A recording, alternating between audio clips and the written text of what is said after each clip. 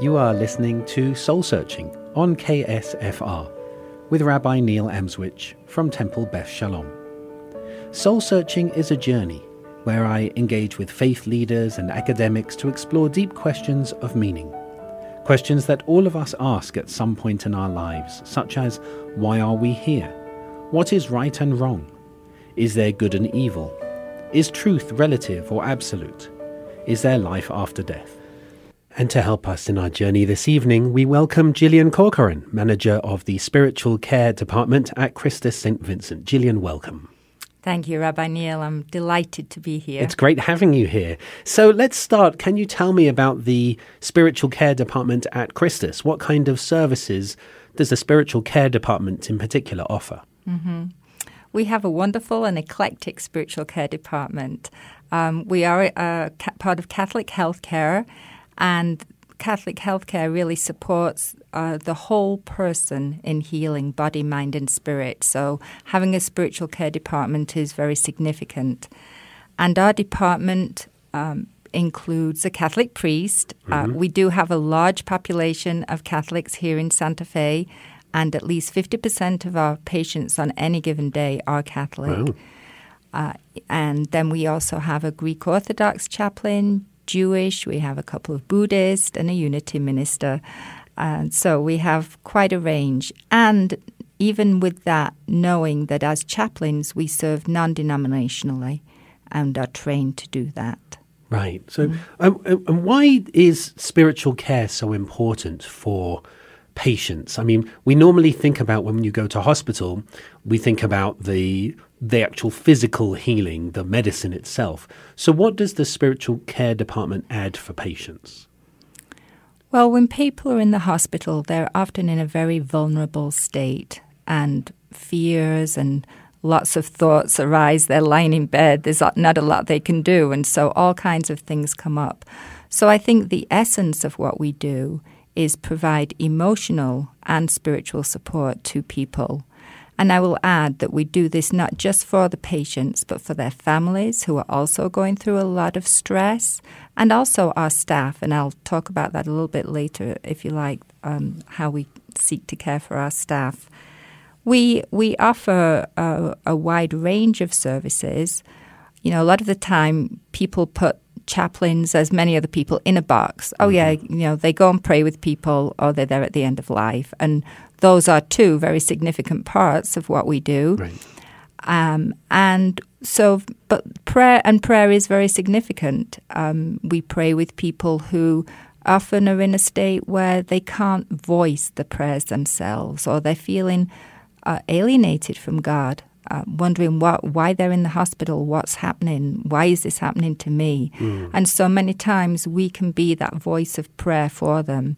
And it's amazing to me the number of times I pray with people and the tears just flow down their cheeks, because that connection is made with something that is holy, that is beyond them, and that they can feel the love and compassion through a prayer.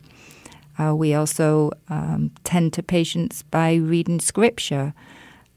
From all different sources, from the Hebrew scripture, not as much because usually you're there, right. But the New Testament, the Bhagavad Gita, you know, we have a whole range of resources for our patients, and we'll find whatever we don't have in a moment. Thank goodness for Google. Right. Another thing that is important about what we do is connecting with the clergy in the community. We ask patients, do you belong to a faith community? Would you like your minister to know that you're in the hospital? Do you have support from that community? And if any those are in the affirmative, we will contact their clergy person. So we work very much in partnership with the local clergy, and that's an important relationship for us. We can't do it all ourselves. And I often refer to the people at the hospital as my large transitory congregation, right. Because we see people for a short time in a time of crisis, and yet they belong to other places. And so how do we support them while they're here, and also sometimes even remind them of the significance of those connections with their larger community and the support that's there for them. It's interesting because sometimes I'll hear of people having been in hospital weeks before and not known, and that's because they, when they were asked, do you want Rabbi Neil to know? They'll say, no, it's okay. But actually, it's a very important extra element of caring and healing, isn't it? It's that sense of connection because, as you said, you can be very isolated, feel very isolated in hospital with staff who you don't necessarily know who are there to take care of you, but actually having community there present can be extremely helpful, can't it? Exactly, yes. Yeah, and we welcome it every time we see you or another clergy member. We're like, yes, it's like fist pump time, I'm interested when you say praying on behalf of other people and with other people. That must be quite challenging for you in particular, I guess, because different people approach prayer and approach God very differently. So do you normally have a conversation with them beforehand about, if you believe in God, who is God for you? What kind of prayer do you want? Is there that kind of conversation? Yes, there is. We very rarely go in and begin with prayer. Right. It's usually more toward the end of a visit.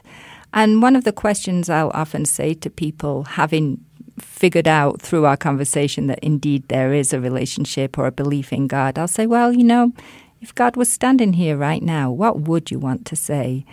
And then I invite people, would they like to say their favorite prayer? And then I can also pray along with them. So it's sort of a combination of all those things. But, part of the essence of chaplaincy is really meeting people where they are, really seeking to understand their needs, and their needs are always first. It's what is happening with them and who they are that is most important. And I guess there's I can assume that there's often a perspective that people have if they see a clergy member walking around and they think, oh no, they're here to kind of force their religion on me. But it's actually totally the opposite way, isn't it, in the spiritual care department? That's a really important point. It is absolutely the opposite. There is no proselytizing, no preaching. It's really, again, that meeting people where they're at, and that can include, we've had Wicca patients, we've had pagan, it doesn't matter what somebody says they are. Right. The point is that they are a person in need who seeks a connection, who seeks care, compassion, and that's what we're there for. I guess I have it much easier than you do because I only get called when there's a Jewish patient. What do you do when there's, for example, a Wiccan patient? Because I don't know connections to a Wiccan community. Do you use their liturgy? Do they guide you or the chaplain? How does that work? Yeah, it is very much listening to them and being guided by them. And, authenticity and honesty is very important. So for me to say, hey, I honor your tradition. I don't know that much about it. Why don't you share with me what is meaningful about this for you, and also even what maybe help you from that in this circumstance that we're in right now. And what about those who have no faith? Do they tend to still rely or ask for assistance from the spiritual care department when they see that that's available? Is there a way to reach out to those people as well, the non-theists, I guess? Yeah. We do seek to visit, at least very briefly, with all the patients in the hospital, the new admits coming in, and we have a sort of a priority of how we see patients. And people who have no faith, we are human beings, and to me, living a healthy, thriving life, we're connected with our purpose, with a sense of value, with what is meaningful in our life. And those are the things actually that we like to talk with people about and hear what's going on with them in those areas. So I think anytime we can have that kind of conversation with people about what is it that is meaningful, what gives them purpose in life, that then, begins helping to create that connection and that more positive thinking. Mm-hmm. And on the other hand, another aspect of chaplaincy is that we can be very light.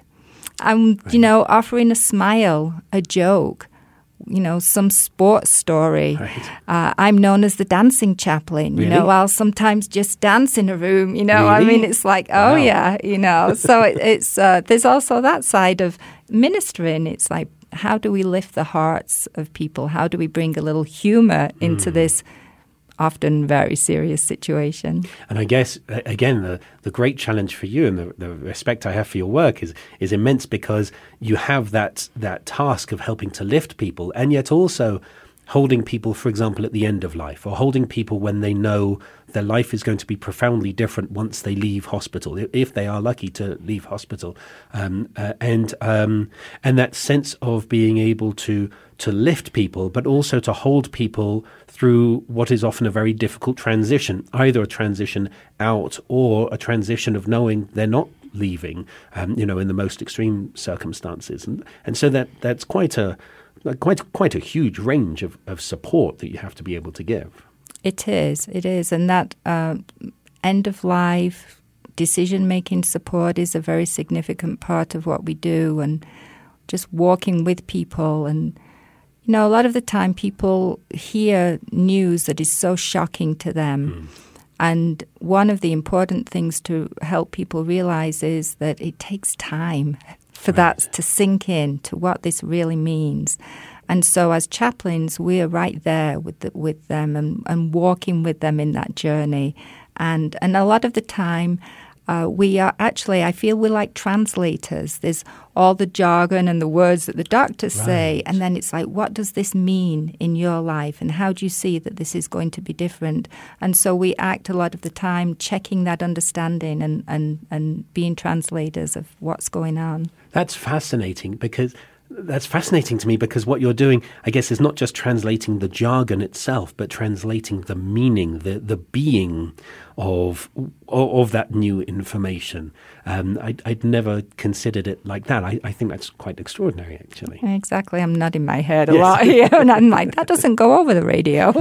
So tell me how being a hospital chaplain is different from being a minister. What are the different ways, I guess, for you, seeing ministers coming in and seeing a hospital chaplain? What are the key differences for you? The key differences are that, the ministers coming in, this is one of their congregations, so they can speak exactly to what is going on through the vocabulary and the beliefs of that particular faith. When we know the faith of somebody, as much as we know, we can connect with it on that way, but we are totally non-denominational. So that's really, we all have our own faith, and it's very important because we need to be grounded in that to be able to do this work.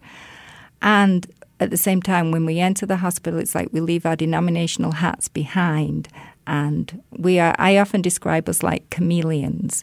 It's like we meet people where they are, so we change color as we go along. I'm still a chameleon, but I can be many different colors in one day. And then I think the other main thing is that it's more, I know pastoral counseling is part of ministering, but that's really more the emphasis of what we do. So we do a lot of listening. It's not so much the preaching, the upholding the beliefs or the tenets. It's listening to people on a very deep level to hear what is going on with them so that we can know where to meet them and how to provide the support that they need.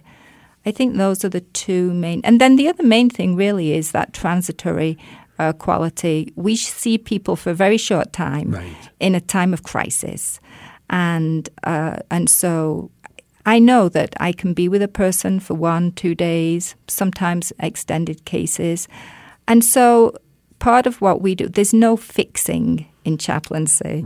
It's being with the people in this situation, knowing that they're going to go out with the rest of their lives into the world, with their families, their communities. And so it's, we have a snapshot of time with people. So that's very different. And it's such important time, though, isn't it? It's such a memorable time.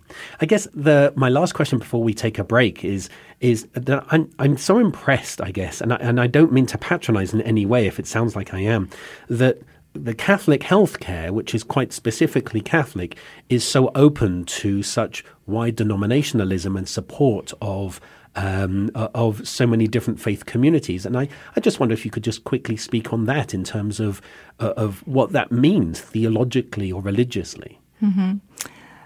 Actually, what Catholic healthcare means is that we're actually guided by what are called the Catholic social teachings. And the most basic principle of those is to honor the dignity of every single person. And so all the other principles arise out of that, right. Seeing with eyes of dignity. And so the principle that especially relates to spiritual care emerging out of that is that of the holistic care of the person, that care of the mind, body, and spirit, and recognizing and honoring that people have wide and various faith traditions and that it's our job to support them in whatever that is, whatever their faith or cultural beliefs are. That's wonderful. Thank you. That's a great phrase. I really love that. So we're going to take a quick break. You're listening to Soul Searching. My guest this evening, I'm Rabbi Neil Amswich. My guest this evening is Gillian Corcoran, who's the manager of the Spiritual Care Department at Christus St. Vincent. And we'll be back after this break. You're listening to Soul Searching on KSFR with Rabbi Neil Amswich from Temple Beth Shalom. And my guest this evening is Gillian Corcoran, who is manager of the Spiritual Care Department at Christus St. Vincent. Now, moving away from the chaplaincy work itself, I was fascinated to read that you're a Reiki master, specializing in emotional healing, utilizing the emotion code, emotion freedom technique, Bach, flower remedies, creative arts, and labyrinths. I've never had a Reiki master on the show, and I don't know what those things are. So I'm wondering if you can share what that is. I would love to. I'm so glad you asked. So glad you Googled me. I'd just like to begin by saying, the healing power of touch, of healthy touch, is something that I think we all innately know. Right. We've all reached out and touched the arm of somebody, stroked the head of a child, whatever it is. So being a Reiki practitioner, I would say, is that we're kicking that up a notch. And I compare it to like a light bulb.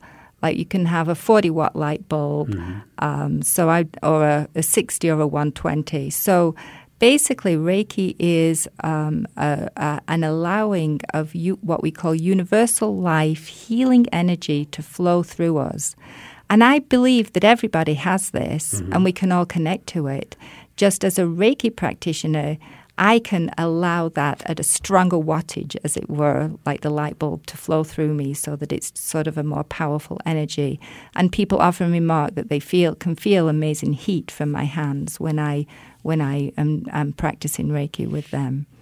See, I know nothing about this. And one time, one person gave me a Reiki massage, and it was a massage. And I felt great afterwards. But, I come from an astrophysics background, very much scientifically based. And I know there's little scientific evidence for Reiki working, but there's so much personal testimony from people who say, I don't care about the fact that there's no experiments that seem to show that it works because it worked for me.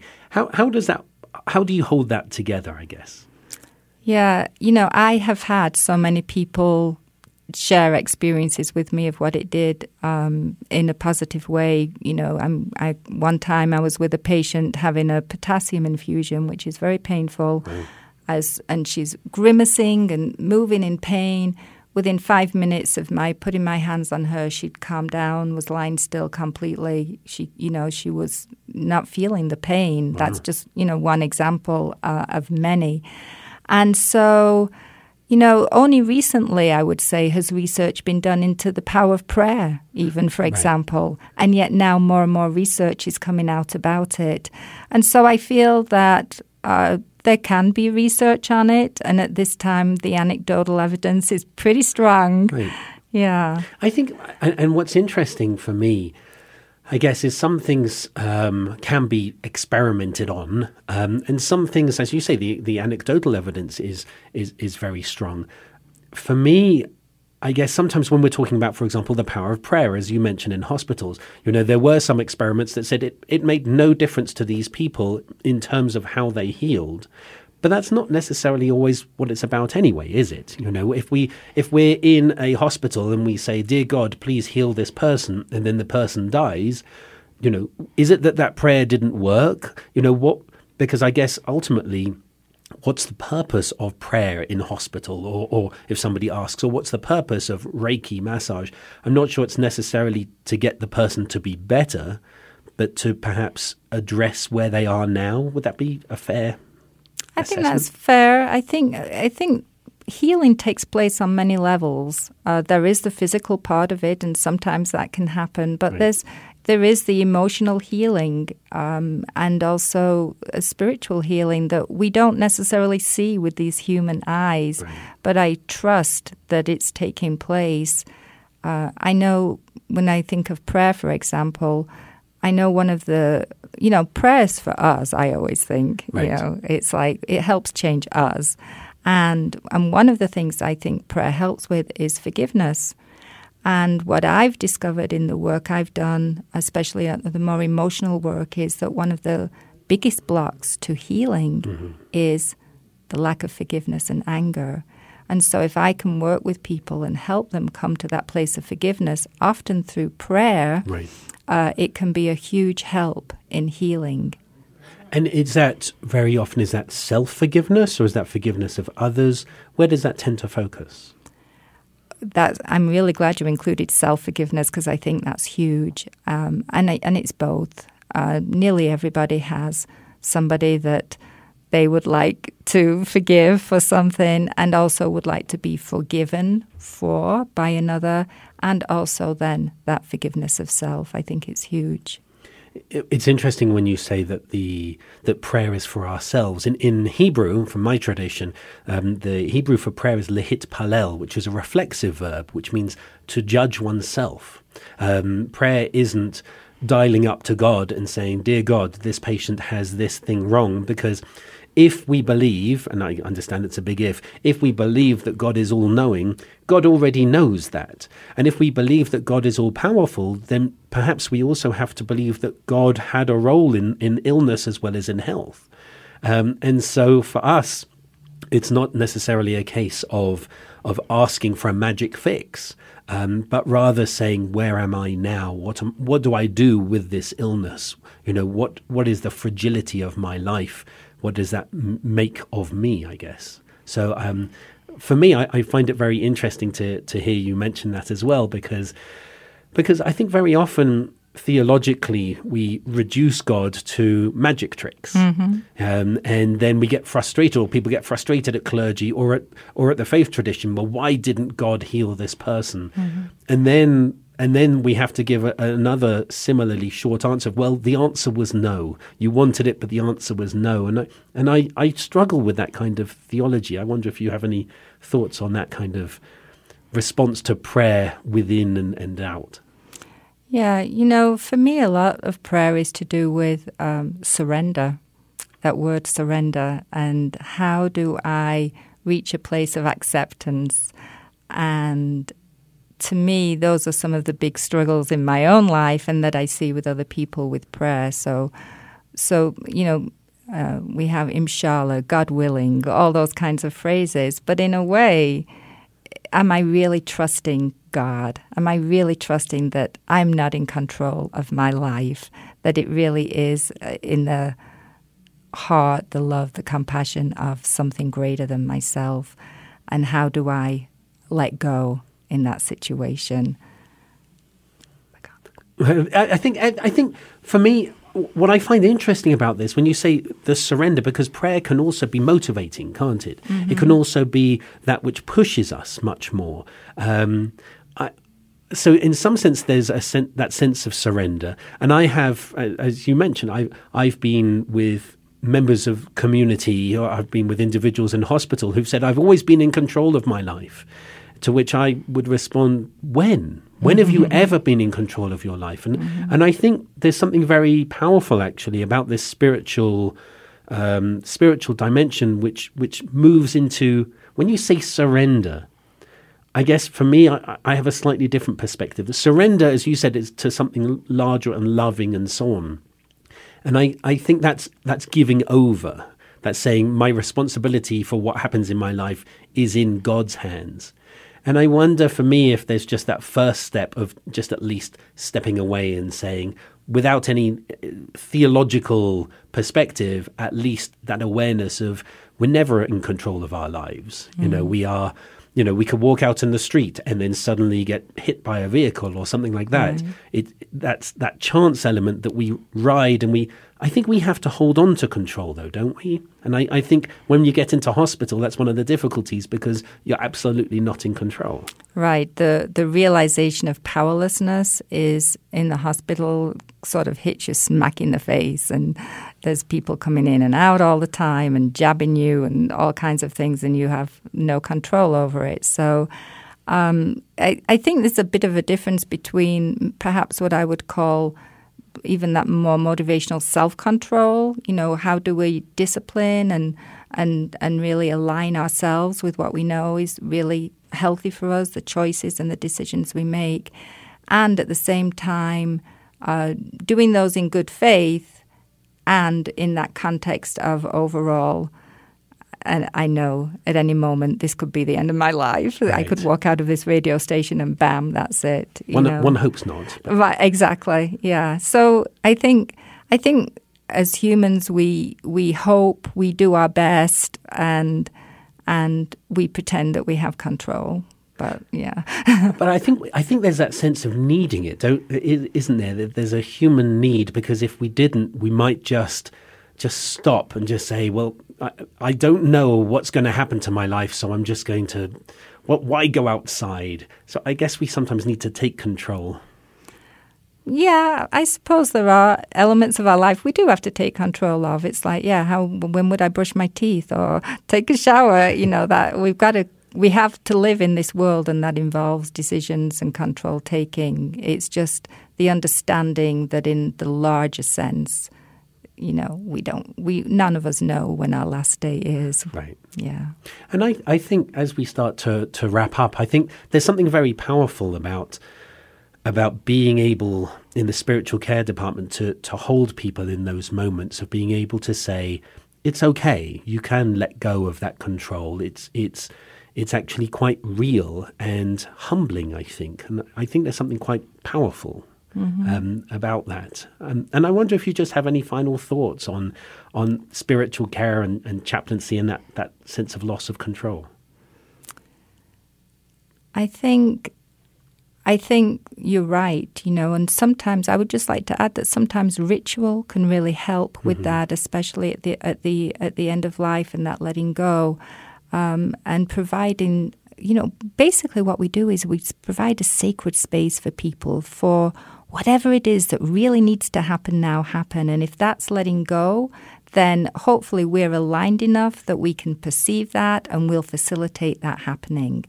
And that's a lot of what we do. By being fully present, we can sense what needs to happen and allow it and even maneuver a little bit so that it does happen, because people often need a little nudge to know what to do next.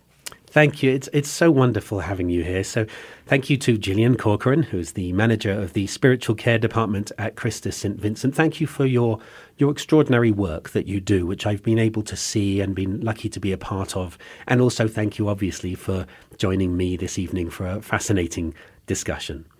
So you've been listening to Soul Searching with Rabbi Neil Amswich from Temple Beth Shalom and from the Interfaith Leadership Alliance of Santa Fe.